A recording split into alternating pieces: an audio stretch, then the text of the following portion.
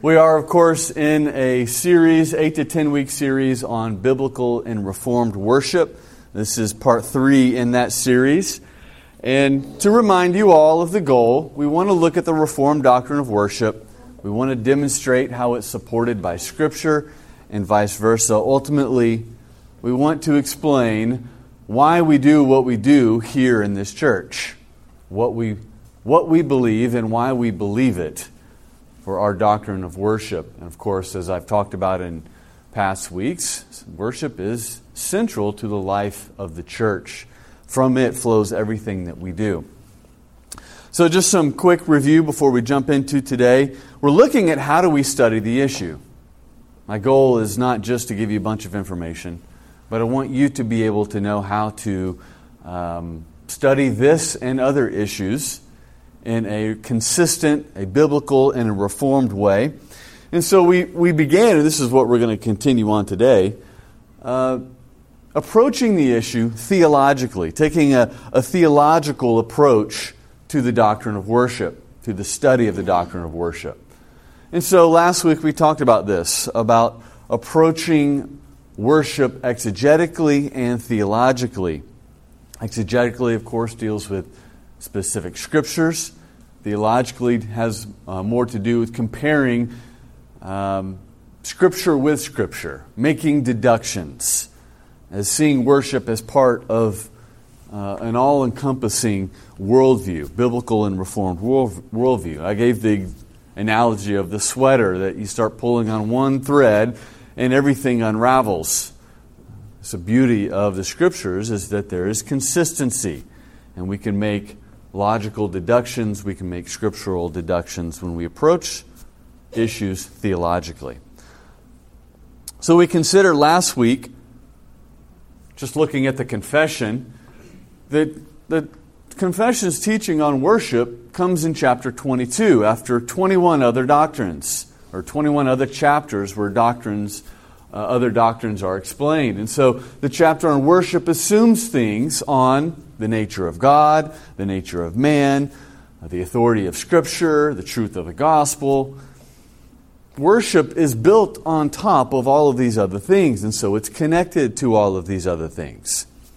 And that's kind of, again, what we're continuing on today.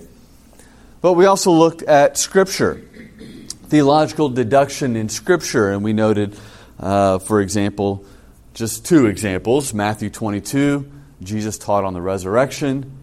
Acts chapter 2, Peter preaching Christ from Psalm 16. And we looked at those as examples of Jesus and Peter approaching an issue theologically, not just looking to a text and saying, okay, this text explicitly says this, but comparing Scripture with Scripture and approaching it in a theological manner, and that's what we're doing here. And so that's where we ended, approaching worship from our doctrine of Scripture. That's what we started on. We didn't complete last week. Approaching it theologically, beginning with our doctrine of Scripture, recognizing that what we believe about the Word of God is going to affect, obviously, right, our view of worship, our doctrine of worship. So the plan for today, we're going to get as far as we can, and looks like we'll get this one covered and maybe this one. We'll see. We got started a little late. But this is kind of where we're going. Next week we're going to tackle these 2. The doctrine of worship in light of Scripture this week, in light of who God is. Thirdly, in light of who we are. And fourthly, in light of the gospel. And then from there, we're going to jump into the particulars. From there, we'll look at liturgy.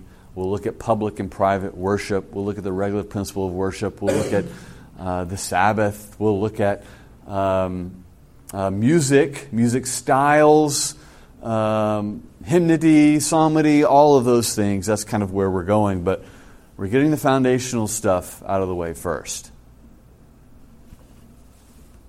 So, let's now talk about the doctrine of worship in light of Scripture.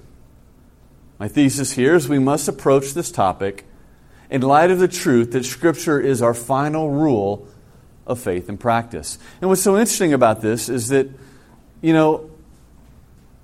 often in conservative circles, we do confess this. I talked about it last week, right? We believe the Bible. The Bible's the Word of God. We just believe nothing but the Bible. Sorry for my southern accent there, you know. But if you press a little bit, that's not always the case. And so what I'm trying to argue here is that a robust doctrine of Scripture manifests itself in ways in which we might not see right off the bat. Scripture, I guess I should say, we must ask the question, is Scripture the final rule? Is Scripture sufficient? That's probably the most important question.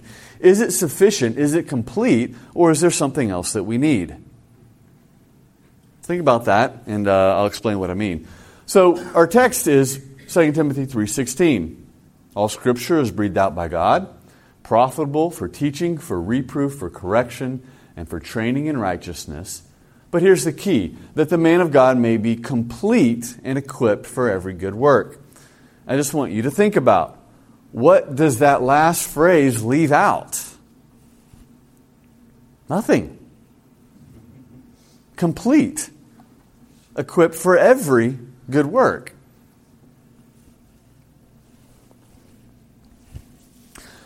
This teaches that Scripture is sufficient, it is complete, it is enough to equip us, to fully equip us for everything in life, every good work that God would require of us. And again, this leaves nothing out.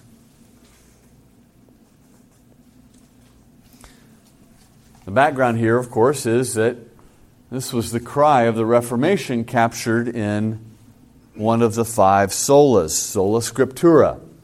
All truth necessary for our salvation and spiritual life is taught either explicitly or implicitly in Scripture. All truth. So again, think about this in light of worship. Is there something necessary for the proper worship of God that is not included in Holy Scripture? Not if we confess Sola Scriptura. So it's not a claim that all truth of every kind is found in Scripture. You know, can Scripture tell us how to repair an automobile? It would be nice, right? Scripture cannot teach you anything explicitly or specifically about computer science. It's not a claim that all truth of every kind is found in Scripture. But it is a claim that all truth necessary for our salvation, all truth necessary for us to live a life that is pleasing to God, is found in Scripture. It means that everything necessary, everything that binds our consciences, everything that God would require of us, every duty that God would require of us, is given to us in Scripture. Now, again, this may seem very basic, but we're going to tease this out a little bit. And I want to hear some feedback as well. Well, let me cover this real quick. Again, remember our Confessions chapter on worship. It talks about the fact that the light of nature is kind of obvious from nature that there is a God, He's Lord, He does good, He's to be feared, loved, praised, and all of that.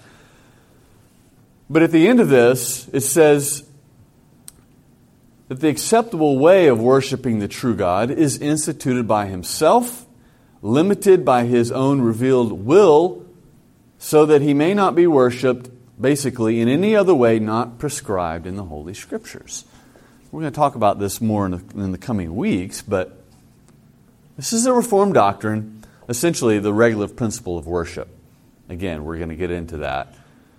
But true worship, a faithful doctrine of worship, rests only in what Scripture specifically teaches, in what it specifically prescribes. It just makes sense that if God is Lord and we are sinful, that He's got to tell us what is the worship that is pleasing to Him. So I want you to think about this in light of innovation of worship in our day. And this is really where the 5 solas, the cry of the Reformation, was really centered on. It was particularly related to Roman Catholic abuses. We have things like incense, altars, the lighting of candles, the use of images and statues in worship, various rituals, penance, saying 50 Hail Marys, right?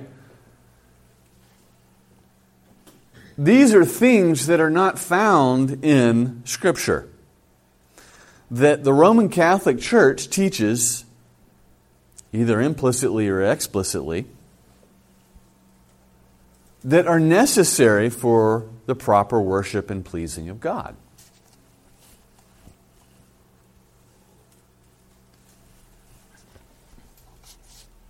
But also think about this in related to the modern church. And again, we're going to get into this more, but I just want to lay the groundwork here. You have the use of drama, video clips, comedy acts, entertainment. But more particularly, things like altar calls. Every head bowed, every eye closed. Pray this prayer, raise your hand, come forward, sign a card. These are the modern church's equivalents of these things in the Roman Catholic Church. Means of grace. Well, if you really want to get right with God, you need to come forward and make a decision. If you really want to get right with God, you need to rededicate your life. That comes through this process of coming forward and going through this ritual. It's amazing how I grew up in a Southern Baptist church, a large Southern Baptist church, for my teenage years, and it always baffled me how the same people would rededicate their life on a regular basis. My friends that, I was an unbeliever. I was involved in some pretty sinful stuff. And, friends that I was involved in, or I knew who lived this particular way, every 2 or 3 months would rededicate their life before the whole church and make that commitment. And this time they mean it. And it's like the Roman Catholic doctrine of penance, essentially. It's going through this ritual, as if the ritual is a way in which I can get right with God and find the power to escape the sins that torment me. But my argument here, and not to get into this specifically, but my argument here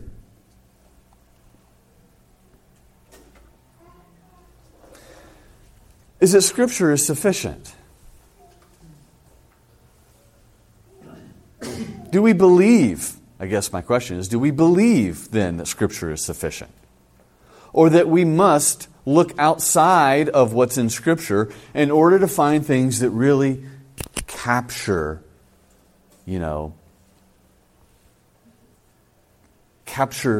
the hearts of people in a way that really connects them to God?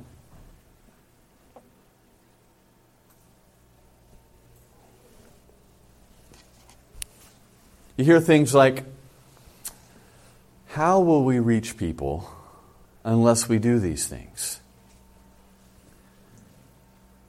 Preaching and singing, especially hymns, reading of Scripture, it's just so boring. We need to reach this generation. And so we've got to have some things to lighten things up here. We need to give people a means to where we can put them on the spot, where they can have that existential crisis of coming face to face with God so they can come forward and make a decision. That's how we do evangelism. How are people going to get saved? We don't give them an opportunity to walk the aisle and come forward. So we need to institute this altar call. You see, the thinking behind this, it's good intentions in some respect, is there's a desire to reach people. There's a desire to see the things of God go forth. And there's a desire to see people, inspired to love and serve God. But the question we got to come back to is Scripture sufficient? Or must we look outside for something else? Any questions at this point? I've been talking a lot, so feedback? Rebuttal? So I guess the thing then is these other things may not be necessary, but they might be helpful. They might be helpful. Right? So they could argue, yeah, there's enough in Scripture to get it done, but there may be ways to do better. Okay. Not that they would tell you, oh, don't do this thing in the Bible. Yeah. But they'd say, well, we can help it along a little bit. Yeah, exactly. Yeah, so, I think at the end of the day, at least most evangelicals would come back and say, no, it really is the Word of God. Yeah. But these things help. Right. It's not that we, completely set this aside. It's just that everything works better that way. Yeah. Well, we'll get into that. I want to think about, in relation even to that, this question from the Heidelberg Catechism. There's a question, number 98. May not images be permitted in churches in place of books for the unlearned? In fact, it's funny. I ran into a Roman Catholic this week at Mojo Burrito, and the line was so long that I had 15 minutes to talk with her, basically. Is it Mojo Burrito? See, I come from California, so it's Mojo, but I know people around here say Mojo. You're true Southerners. But I have 15 minutes in the line with this lady, and she had, her and her husband were, and their 3 kids were in line, and they had visited. It was spring break, and they had gone to some sacred Roman Catholic site in Alabama for their spring break, and so she was telling me all about it. And I'm, trying to be gracious and explain what we believe. But she said they had a whole scene there where the life of Jesus was. They had this, whatever, for kids to see, like I don't know, like a wax museum type thing. Maybe it wasn't wax, but like the story of Jesus depicted in images that you could walk through. And she's like, it was so amazing because it wasn't just a word that they heard, but my kids could actually see something. They really can't connect with just hearing, but seeing. And I'm like, wow. It's amazing she would put it that way because that's the cry of the reformers, right? It's the Word. It's the Word. It's the cry of the Word of God. Faith comes by hearing the Word of God. The ear is the instrument for salvation, not the eye, because the eye is subjective. We interpret it. The Word is something that comes to us, and we can't argue with it. But it's amazing she would put it that way. And we're returning to a visual age. Oh, yeah, absolutely. But in this day, when the Heidelberg Catechism was written, that's what the Roman Catholic Church argued. Well, we're not going to give the people the Scriptures. We need to give them images because they can identify it, because they haven't been educated. They don't know. Yeah, are you saying you're like against children's Bibles that have graphics? Or I'm not trying to get into that. I'm not trying to get into that. In fact, that's not the reason I pulled this up. Yes, I don't like children's Bibles. I think we need to train our kids to hear and to read rather than see. But that's a discussion for another time. What I want to point out here is the answer to this is no, we should not try to be wiser than God. And I think that really captures the essence of my point here. When we look at these other things, do we presume to be wiser than God?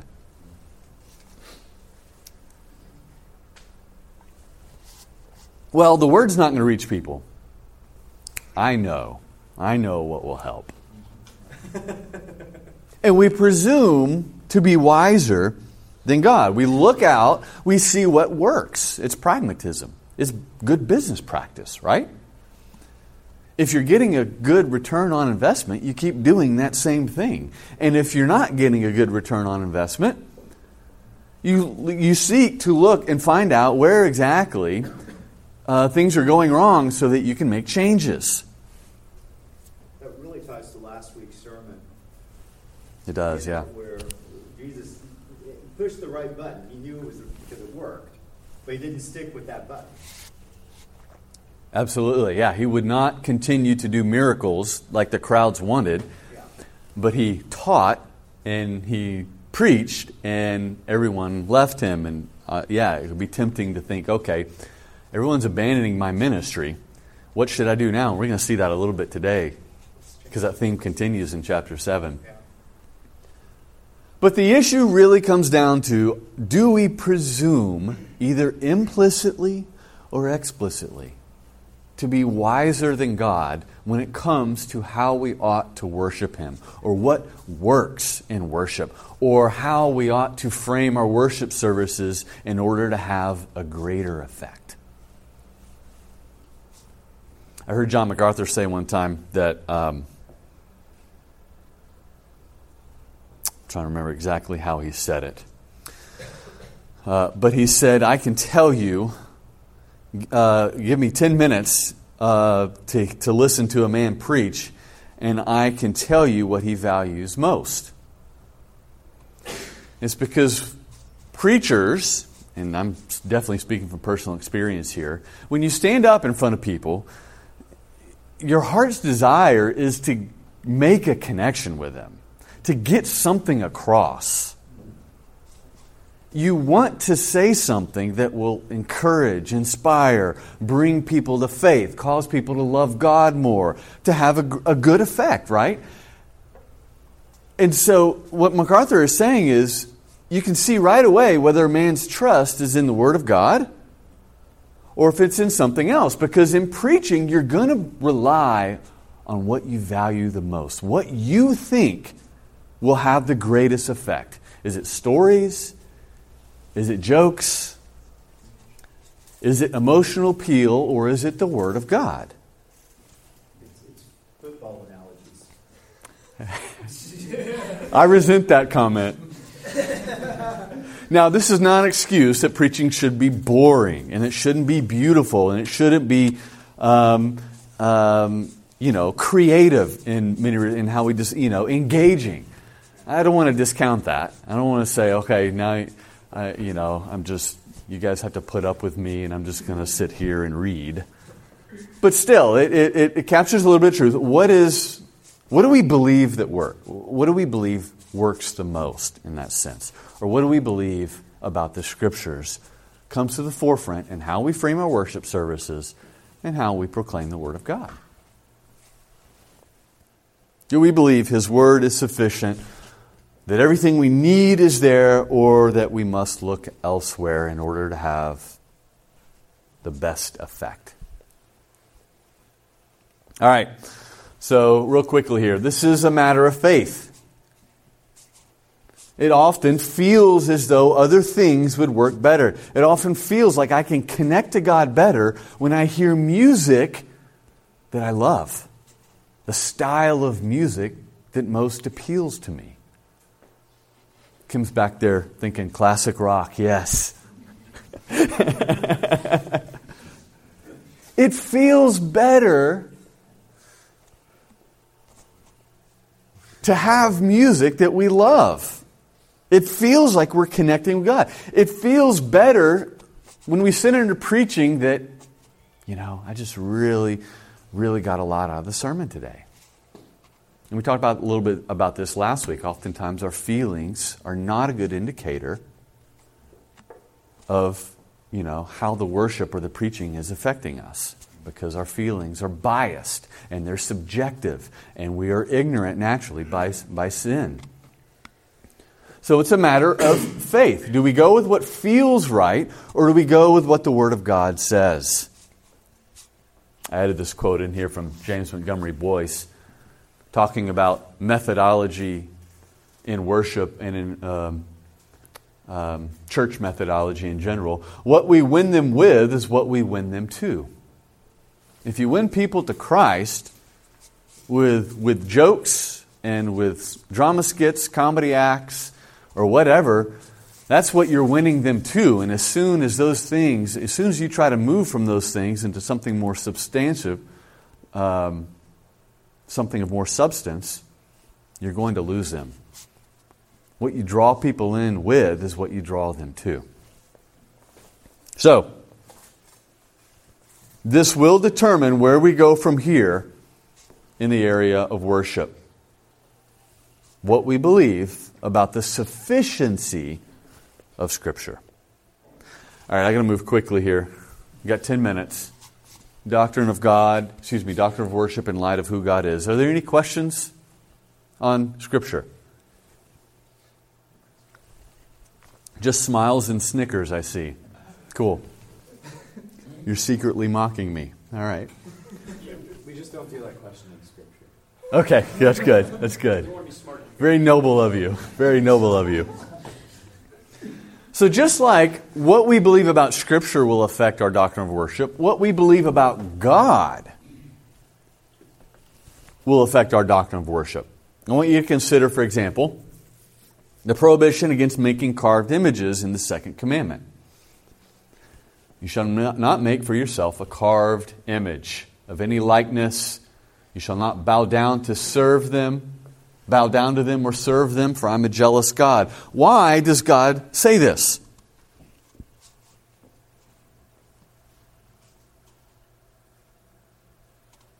Come on, good Presbyterian Reformed people. It's idolatry, okay. But think about this in relation to the nature of God. Why does God say this? He's a jealous God, yes. You can't confine Him to an image, exactly. Why does God say this?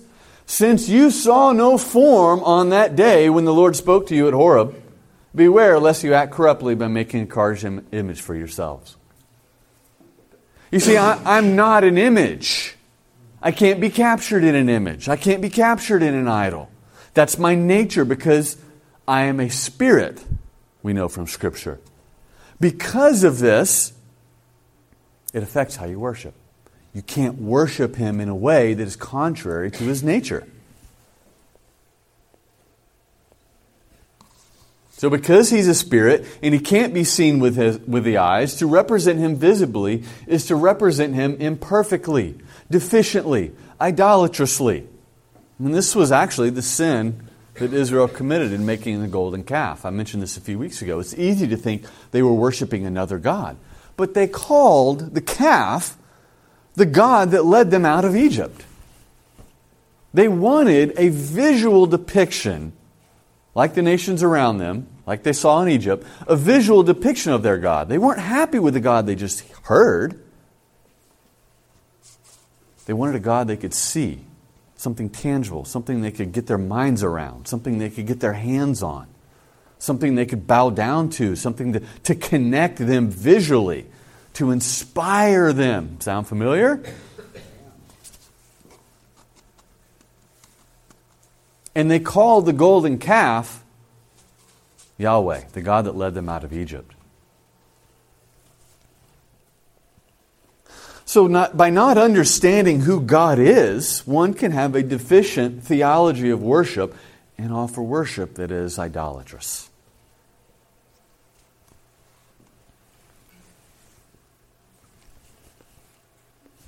Continue on. Think about this in relation like the Muslim God, Allah. Here is a God who demands total, complete submission at the edge of a sword. He hates His enemies. He shows absolutely no mercy or love towards them. In light of who this God is to them, then it makes sense why they prostrate themselves in worship. And they bow repeatedly, and they show absolute total submission to Him. This isn't an argument against the fact that obviously we too bow before the Lord. We too prostrate ourselves and show reverence in things. But this flows out more of who their God is in relation to Him being a God who shows no mercy and demands perfect, total submission. The popular Jesus. And Jesus is your boyfriend. This is the therapeutic Jesus, the one who never criticizes you. He's never judgmental over you. He's always positive. He's your best friend, helping you have your best life now. Buddy Jesus. Buddy Jesus. Have you seen the figurines at the Christian bookstore where you see the kid playing baseball and there's Jesus behind him, and then the kid running cross country, and Jesus is right there with him, smiling. Or you have the businessman painting where the guy's in his office and Jesus is there with his arm around him. I mean, this is the idea that, Jesus is that best friend helper of yours to really encourage and inspire you. This is a popular view of Jesus. Well, it makes sense if you look at Jesus this way, why you would approach him casually in ways like you're hanging out with an old friend. Put on some good tunes, dress in your torn jeans. See, I got another one. And just have a good time hanging out with your buddy. Our view of who God is affects our doctrine of worship. All right, 3 minutes. I got to hurry. Just in answer to this, consider that God's attributes from chapter 22:1. Again, God is Lord. He's sovereign over all. He's good. He does good to all. So He is Lord and sovereign, like the Muslim God Allah in a sense. But He's also good. And He does good unto all. So He doesn't demand total submission in such a way. But neither is He, your boyfriend, because He is sovereign over all. And He's Lord of heaven and earth. And in light of this doctrine of God calls us to respond with godly fear, the fear of the Lord. Who God is causes us to respond in a particular way. So, I wanted to ask this question, when did you last consider worship in relation to the fear of the Lord? And you guys come from Reformed and Presbyterian backgrounds, so maybe this isn't new to you. It was certainly new to me growing up in the Southern Baptist Church and coming into Reform. I never really thought of the fear of the Lord. I never really thought about that in relation to worship. But we'll close with this. I just want to draw your attention to two passages of Scripture in relation to this. In Psalm 2, the psalmist calls us to serve the Lord with fear and to rejoice with trembling, to kiss the Son, lest He be angry and you perish in the way, for His wrath is quickly kindled. Here is an approaching of God in worship through fear. There's rejoicing there, but through fear and trembling. You may say, well, that's just the Old Testament, right? Even though it talks about the Son. There's another one in the New Testament, Hebrews 12:28. Therefore, let us be grateful for receiving a kingdom that cannot be shaken, and thus let us offer to God acceptable worship. That's what we're talking about, right? With reverence and awe, for our God is a consuming fire. This word reverence literally means fear. Fear and awe. There's worship that is in truth, in accordance with Scripture and the nature of God, acceptable worship. And there's worship that is in spirit, in the right spirit, fear and awe.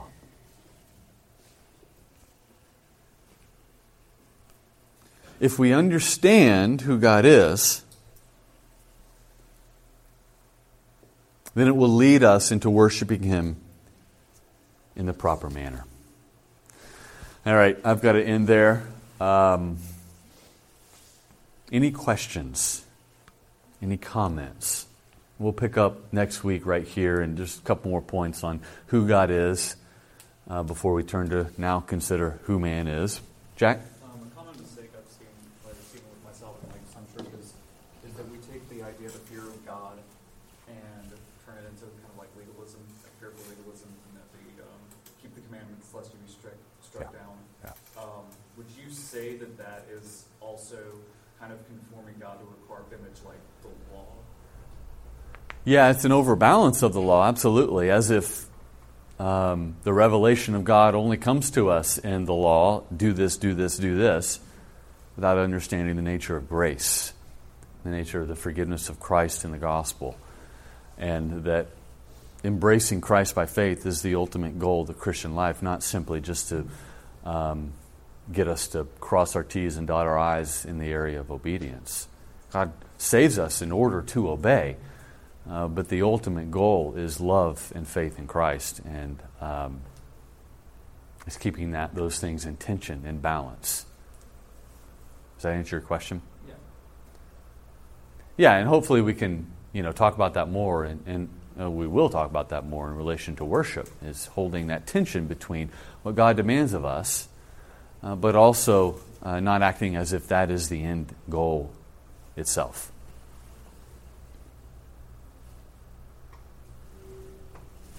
Let's close in prayer. Our Lord God, we thank you for your truth again, that your word comes to us and it brings light and revelation, and it saves us from our own faulty thinking and sinful inclinations. We pray, Lord, that your word would have its effect in our hearts regarding this issue, that you would give us clear thinking, that you would give us hearts that are submissive to your word, and that you would indeed sanctify us and conform us into your image through the revelation of your great name. Be with us now as we turn towards worship. It's in Christ's name we pray. Amen.